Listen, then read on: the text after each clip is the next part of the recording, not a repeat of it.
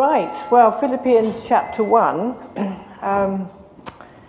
When we were looking at this as a leadership team, we were thinking, Philippians is a really great book. It would be really good for us to look at that at the beginning of a new year.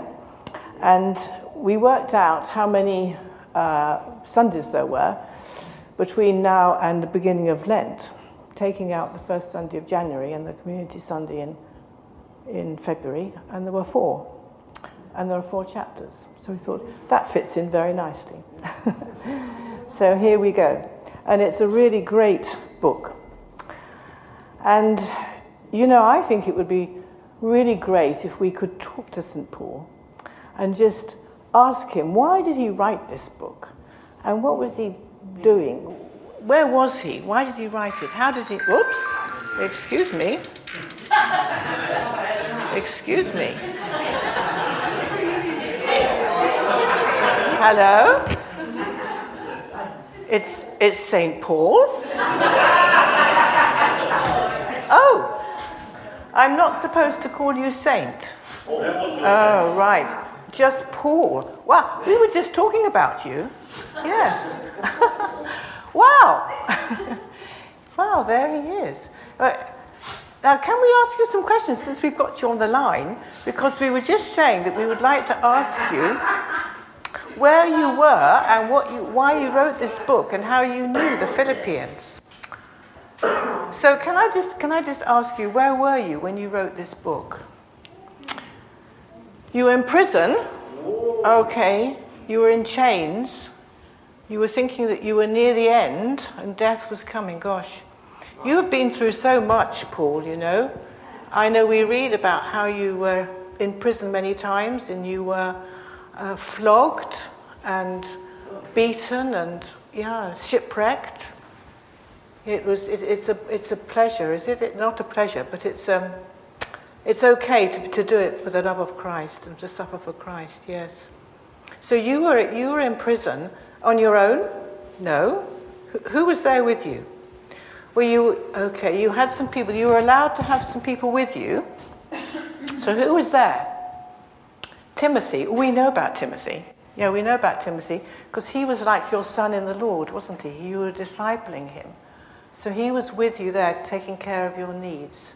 Other people as well? Oh, somebody called Epaphroditus. Who was he? Okay. So he was somebody who came from Philippi, and they had sent him to you to take care of your needs. Wow, that was really good of them. They must have had a real burden for you, those Philippians, as you had a burden for them. Okay, so you were in prison. But why did you write to them? Because they're very dear to you. Okay, right. And you wanted to encourage them to press on and to rejoice and to live lives worthy of the gospel. And to warn them. To warn them about what?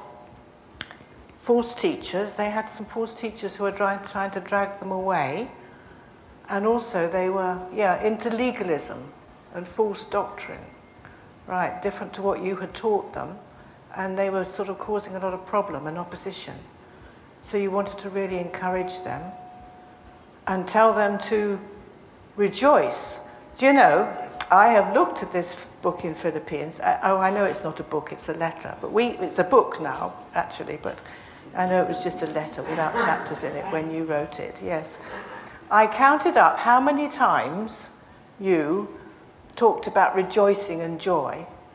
And it was 10 times in that short letter. It's very important. Yes, very important to rejoice even in difficulties. Thank you. Can I ask you another question? How did you know the Philippians anyway? Okay, you were on your second missionary journey, and you were with Silas, yes, and you wanted to go to a place called Bithynia. Where's that? Oh, that's in what we call now Turkey, I think, Bithynia, yes. Why didn't you go to Bithynia? God stopped you. Okay, it's amazing. He prevents us doing things we're not supposed to do sometimes. He didn't want you to go there, even though you wanted to. So then what happened? What? You had a vision of a man from Macedonia who said, come and help us. Well, Macedonia is north of Greece. Yeah, then it was part of northern Greece, was it? Yeah. So you knew that God was leading you to Macedonia. So you went over there and you came to Philippi. Hey, Paul, I've been to Philippi. Did you know that? I've been there. Yeah, I've got a cousin who lives in Thessaloniki. I think it was called Thessalonica in your day. But, yeah, and I was visiting her, and she took me to Philippi. Yeah, it was in ruins, really. I know it was 2,000 years ago that you were there, but, yeah, it was in ruins. I saw some pillars of the Roman Forum. They were still standing. Yes. So it was a Roman colony and a very important town. So it was a good place for you to go because it was a trade route. So there were lots of people passing through. Right. So what happened when you were there? Okay, you met some people. You wanted to go and find some people who were worshipping God, probably Jews, were they? Yeah, Jews. So you went down to the river and you found some women who had met there to pray. Yeah, I remember when I was at Philippi, I actually walked along that path and went down to the river. I think, and I put my feet in the river. I dangled my feet in that river. I was remembering, actually, that you were there when I was there. Yeah.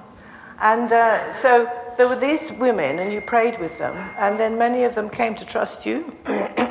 A lady called Lydia, okay?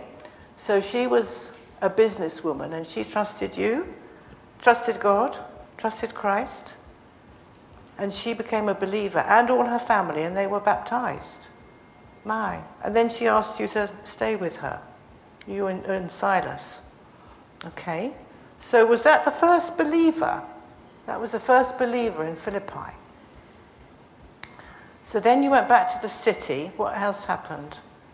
Okay, you stayed there a few days, right? And there was this girl, she was a fortune teller, okay? And she was a slave girl. Gosh, she was a slave. They had slaves in those days, yes. And she was telling fortunes and getting lots of money for her owners. What was she saying? She kept shouting out, calling out to you and Silas, saying what?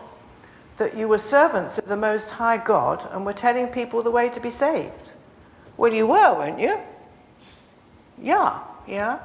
But it was an evil spirit within her. Because evil spirits know who God is and who Jesus is. And she wasn't honouring God. So what did you do? Well, after some days, you decided to cast out the spirit. And then what happened? The spirit came out of her and she fell down, limp, and she wasn't fortune telling anymore. So weren't her owners a bit mad at you? I bet they were. So then they dragged you to the magistrates. They beat you, they flogged you, and they put you in prison.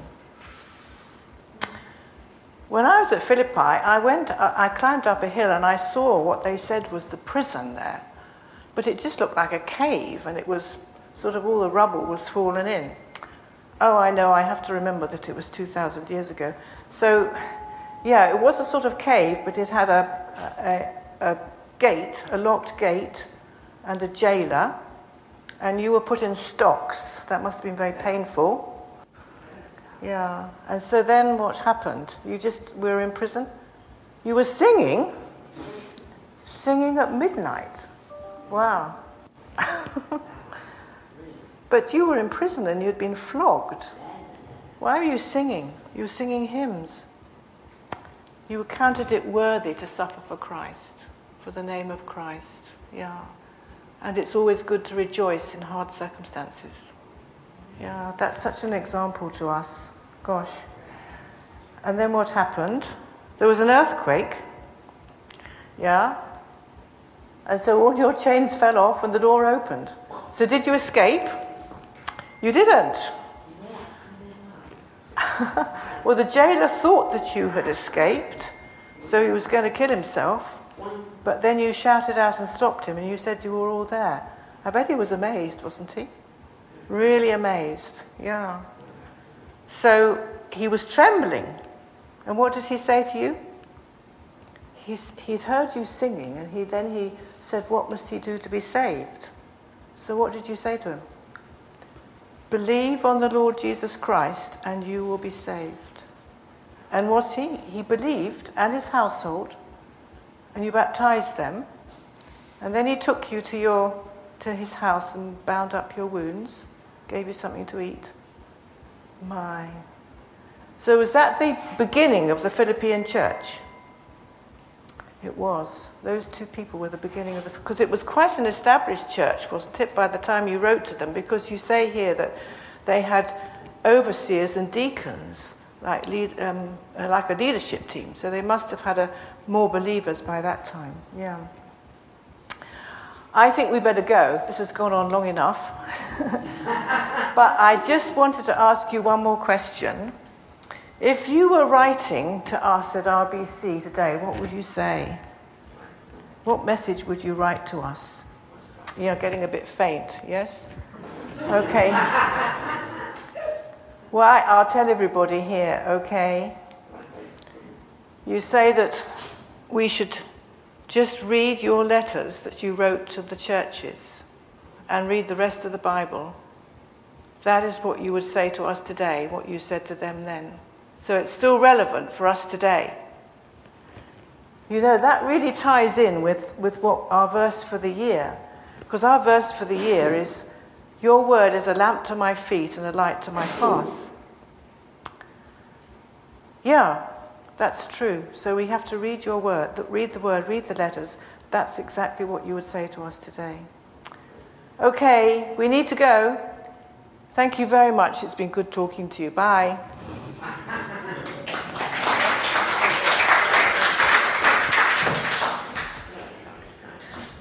Now, what happens now, Paul? Yeah.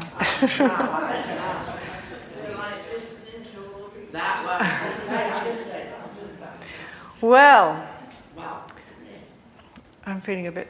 I think I need to sit down in a minute. But anyway, just let me put a chair here in case I need to sit down. Thanks.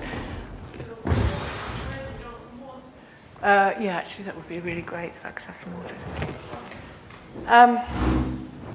As I was looking through this first chapter, I thought there's so much in it, and we can't really do it justice. So I just thought I'd pick out three things. When I was, people have always said that when you're preaching, you should have 3 points, 1, 2, 3, and if possible, have them beginning with the right letter, with the same letter. Thank you so much. That's great.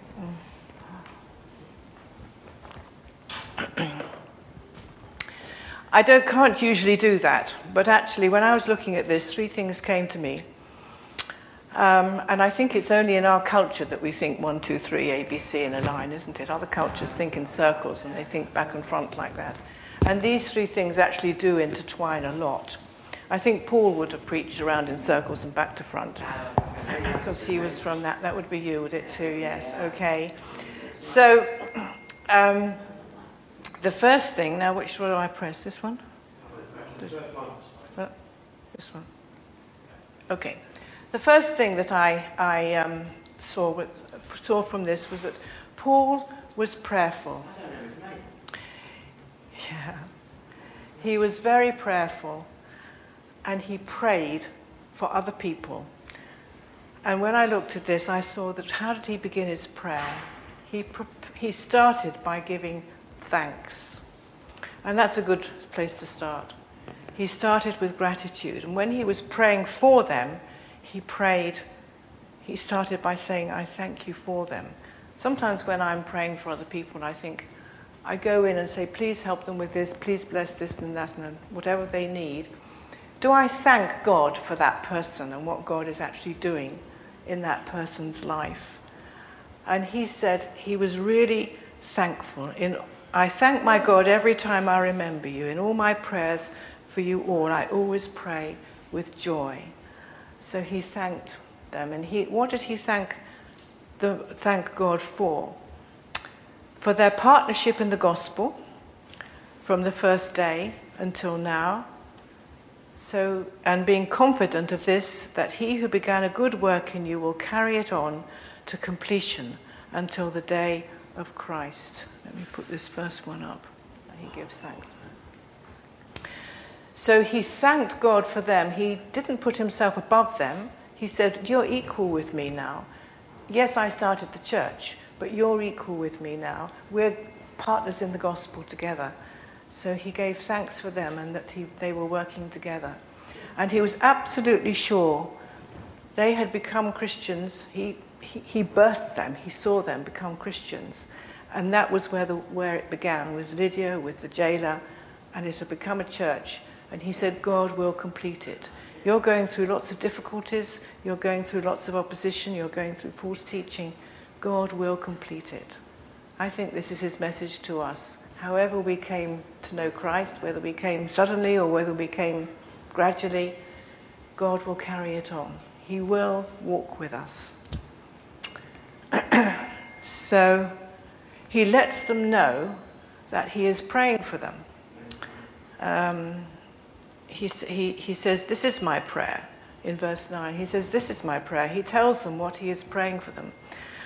And I think that's hugely encouraging. When somebody tells me what they're praying for me, I find that very encouraging. And I try and think sometimes, if I'm praying for somebody else, do I tell them what I'm praying for them? Occasionally sometimes when I'm praying for somebody, I think, I haven't spoken to that person for a long time. And I think I must send them a text. I have such a good forgettery that I think if I don't do it now, I'll have to. So I usually say, excuse me, Lord, I think I just have to send that person a text. Otherwise, I shall forget. And so I think it's good to tell people what we're praying. And then the other thing is he's very specific. Sometimes we can just say, oh, please bless so-and-so, but he actually is very specific in what he prays. And we're going to pray this prayer in a minute, actually. And I get lots of prayer letters, I expect you do too, and say, please pray for this, this, and this, and this. I can't keep it all in my head. I try to remember at least one thing or two things for that person, and that's all I can cope with. And I think, well, somebody else is probably praying for the other things, so that's all right. And I just can't remember everything, but I think it's very good to be specific and also to use words of Scripture. There are so many prayers in the Bible, right from the very beginning. All the Psalms. There's Abraham, Moses, Jeremiah, all the way through. We've got prayers that were prayed. If we use Scripture, we know that we're praying according to God's will. And he says, this is my prayer. And what I would like us to do now, I'm going to read the prayer. And I wondered if we could, I'm going to read it twice. And if in your hearts, as I'm reading it, you could, the first time, you could pray these words for the person on your right. And then the second time, if you could pray it for the person on your left. Okay? So this is praying for the person on your right. This is my prayer, that your love may abound more and more in knowledge and depth of insight, so that you may be able to discern what is best and may be pure and blameless until the day of Christ, filled with the fruit of righteousness that comes through Jesus Christ to the glory and praise of God. And again for the person on your left. And this is my prayer, that your love may abound more and more in knowledge and depth of insight, so that you may be able to discern what is best and may be pure and blameless until the day of Christ, filled with the fruit of righteousness that comes through Jesus Christ, to the glory and praise of God. Amen. Right, the next thing Paul was pastoral. These things actually tie together, you know. I think all these things tie together. If you're prayerful, hopefully you're pastoral for those people. If you're pastoral, hopefully you're praying for them. And I think even the fact that he prayed for them and he wrote to them showed his pastoral care. I thank my God every time I remember you. That's pastoral, isn't it? That's loving towards these people. You know, I had an email just last week or a couple of weeks ago. There's a retired Baptist minister that I know, and he's a wonderfully prayerful man, and he's very pastoral, and he's an amazing Bible teacher and preacher. And I had to write to him about something to ask him. I needed to ask him about something about somebody who had died, actually. And he wrote back quite quickly. So number one, I thought, that's pastoral, to reply quickly to your emails. And he started off by saying, being in touch with you always brings a smile to our faces. Smiley face. Now, I think that's the same as saying, I thank my God every time I remember you. Don't you think it's the same thing, really? I don't think he thought about it, but that's the way he started, because I think he's so full of the Word of God. And then he commented on my Christmas letter. He said, it was lovely to have your Christmas greetings and catch up with your news. And then he commented on some of the things that I had said. And then he said about the things that I had shared, he said, I am sure that this is close to God's heart. Isn't that an encouraging thing to say to me, that I think the things that you're doing are close to God's heart? I would have never thought of that. And so I think that was a lesson to me. I wrote back to him and I said, you know, I'm just preparing to speak on Philippians chapter 1 about Paul, and telling him the things that I was preaching about. And I said, this reminds me of you. I hope that was encouraging to him as well. So then the next thing I see is that he had the love of Christ for them. He longed for them with the affection of Christ. That's what it says in verse 7. It is right for me to feel this way about you all, since I have you in my heart, etc. He longed for them with the affection of Christ. And are all Christians easy to love? Yeah. Not always. Not always. Not all people are easy to love. Not all Christians are easy to love. But, you know, sometimes what I do, if I find somebody's finding somebody a bit difficult, I say, could you help me to see them as you see them? And that really helps me, actually, because I think that God has this extravagant love for me, and he has that same extravagant love for them. And I want to see them with that extravagant love of Christ. And this is how Paul saw the Philippians. And then the next thing is, he shared himself with them. And I think this is another important thing about being pastoral as well. We go over to verse 19. He says, yes, I'll continue to rejoice, talking about rejoicing again. For I know that through your prayers and the help given by the Spirit of Christ Jesus, what has happened to me will turn out for my deliverance. I eagerly expect and hope that I will in no way be ashamed, but will have sufficient courage, so that now, as always, Christ will be exalted in my body, whether by life or by death. And then he goes on to that. So he's saying, I'm in prison, I'm being beaten, I'm in chains. I don't want to be ashamed of the gospel. I hope I'll have the courage. And he's not saying, I'm fine, you know, rejoicing in the Lord, jolly dee, and I'm doing well. He's saying, pray for me, because, yeah, I don't want to be ashamed. I want to have the courage to stand firm. So I think this was something good for the Philippians to hear, that they had a part in this. They were partners in the gospel. And then the last thing, Paul was a preacher and a teacher. We know he was a preacher because everywhere he went, he preached the gospel. And he started all these churches all over the then known world, actually. And but he was also an amazing Bible teacher. He was a teacher, and he wanted them not only to be birthed as a church, he wanted them to grow, to be discipled. And he wrote copiously. He spent all that time with Timothy discipling him. He was a wonderful teacher. He was longing that they would be fully informed about the Word of God so that they would stand firm against the false doctrine and the opposition. And he doesn't pull any punches. He says, you will suffer. You will suffer as a Christian. It has been, at the end of this chapter, it says, it has been granted to you on behalf of Christ, not only to believe on him, but also to suffer for him. And we know that even in Nessa's prayer today, she was praying for people who didn't have the Word of God, people who are suffering. We know that there are so many over the world.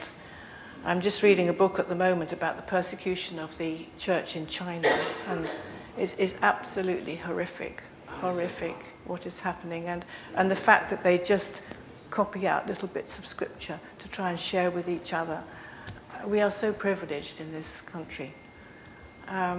I just thought I would share with you just 3 little stories about just things that people that I know, and they may be not sort of big beatings and sufferings and things like that, but things that are happening, and we all have these things happening in our lives as well. There's a fellow I know, I've known him since he was at school, and now he's a grandfather, has been working in North Africa for a long time, many years now. He's working as a businessman and also discipling people, and a huge burden for these people. And he has a business. And one day last year, he was taken by the authorities together with some of his Christian colleagues, and they were put in prison. And so this word went round to us, to pray for him, because he and his national colleagues are in prison. We want them to be released. So we were praying for them. And then after a little while, he was released, and he managed to get out of the country. But the national Christians were kept in prison. And I think they're still there. And, we pray for them. When I pray for that country, I pray for them. But I don't actually know what's happening to them. But they're still in prison. We never hear anything about these people, do we, that are still in prison? There's another couple I know. Again, I knew this fellow when he was a boy. And now he's working with his wife. And this came about a month ago. This email came from him on our prayer thing. It's a very, very Islamic area. And they've been there a little while with their team, and they've started a Christian school and a very small church. And this message came: the church school here in our town has received a lot of pressure recently, as there was an announcement circulated to all the mosques in town last Friday with many false accusations against the school. They are also claiming that the church is taking school fees money to build their new church building. They are in the process of building, but this is not where the funds come from. In addition, there is the claim that we who follow Jesus believe in 3 gods: God the Creator, Jesus, and Mary. As a result, some Muslim families have pulled their children out of school. There has also been some suspicion about our team, and our language helpers have received some flack for helping us learn Arabic. So there is a bit of pressure in town right now, especially against the small little school they've started. Please pray that the school would remain strong in continuing their Christian education classes, and that Pastor Barnabas, the pastor of the church, would not lose heart. Pray also for our team that we would not fear, but would continue to speak the truth in love, and that we would have the wisdom to know when to speak and when to remain silent. And then just one more example. Another couple I know, again known for years, they've been working amongst the mainly Islamic tribe in the eastern part for probably, I would think, over 30 years. And I've known them all that time. There is a small church, there's a clinic, and they have a few Christians there. And this came in just last week. They're talking about a colleague of theirs. The strong believer from our area for many years, working with our team in outreach and as a Bible translator, is facing a new series of hard temptations. His job and his wife have been successfully wrenched from him by her family and all their tactics. Now the community spokesman is offering him a huge monthly salary and a new young wife if he will only turn back from following Christ. Pray for God's strength and joy in the Lord, that he may stand firm and continue to grow in his love relationship with Jesus, and that God will provide for him in every way. So these are things that are actually happening now, and it's the same as was happening for the Philippians. So,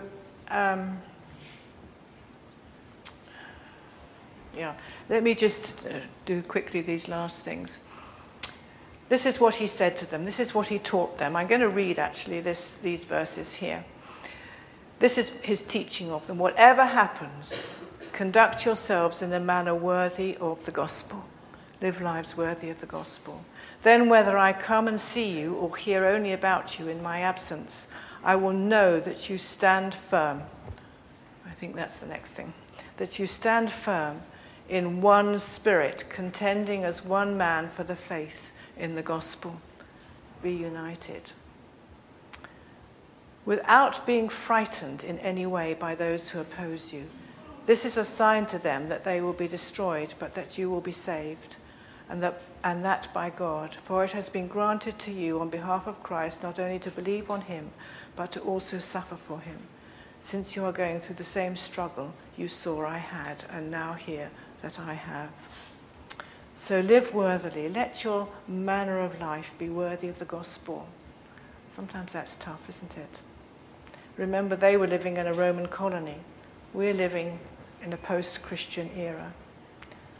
Am I noted for living a life worthy of the gospel? Stand firm. Be sure of who you are. And don't compromise. Be united. Steadfastness is grounded in unity, and we need each other. So here we have Paul as a prayerful person, Paul as a pastoral person, and Paul as a preacher and a teacher. And all these things came together, really, in his care and his writing of this letter. So I want us to just pray as we finish.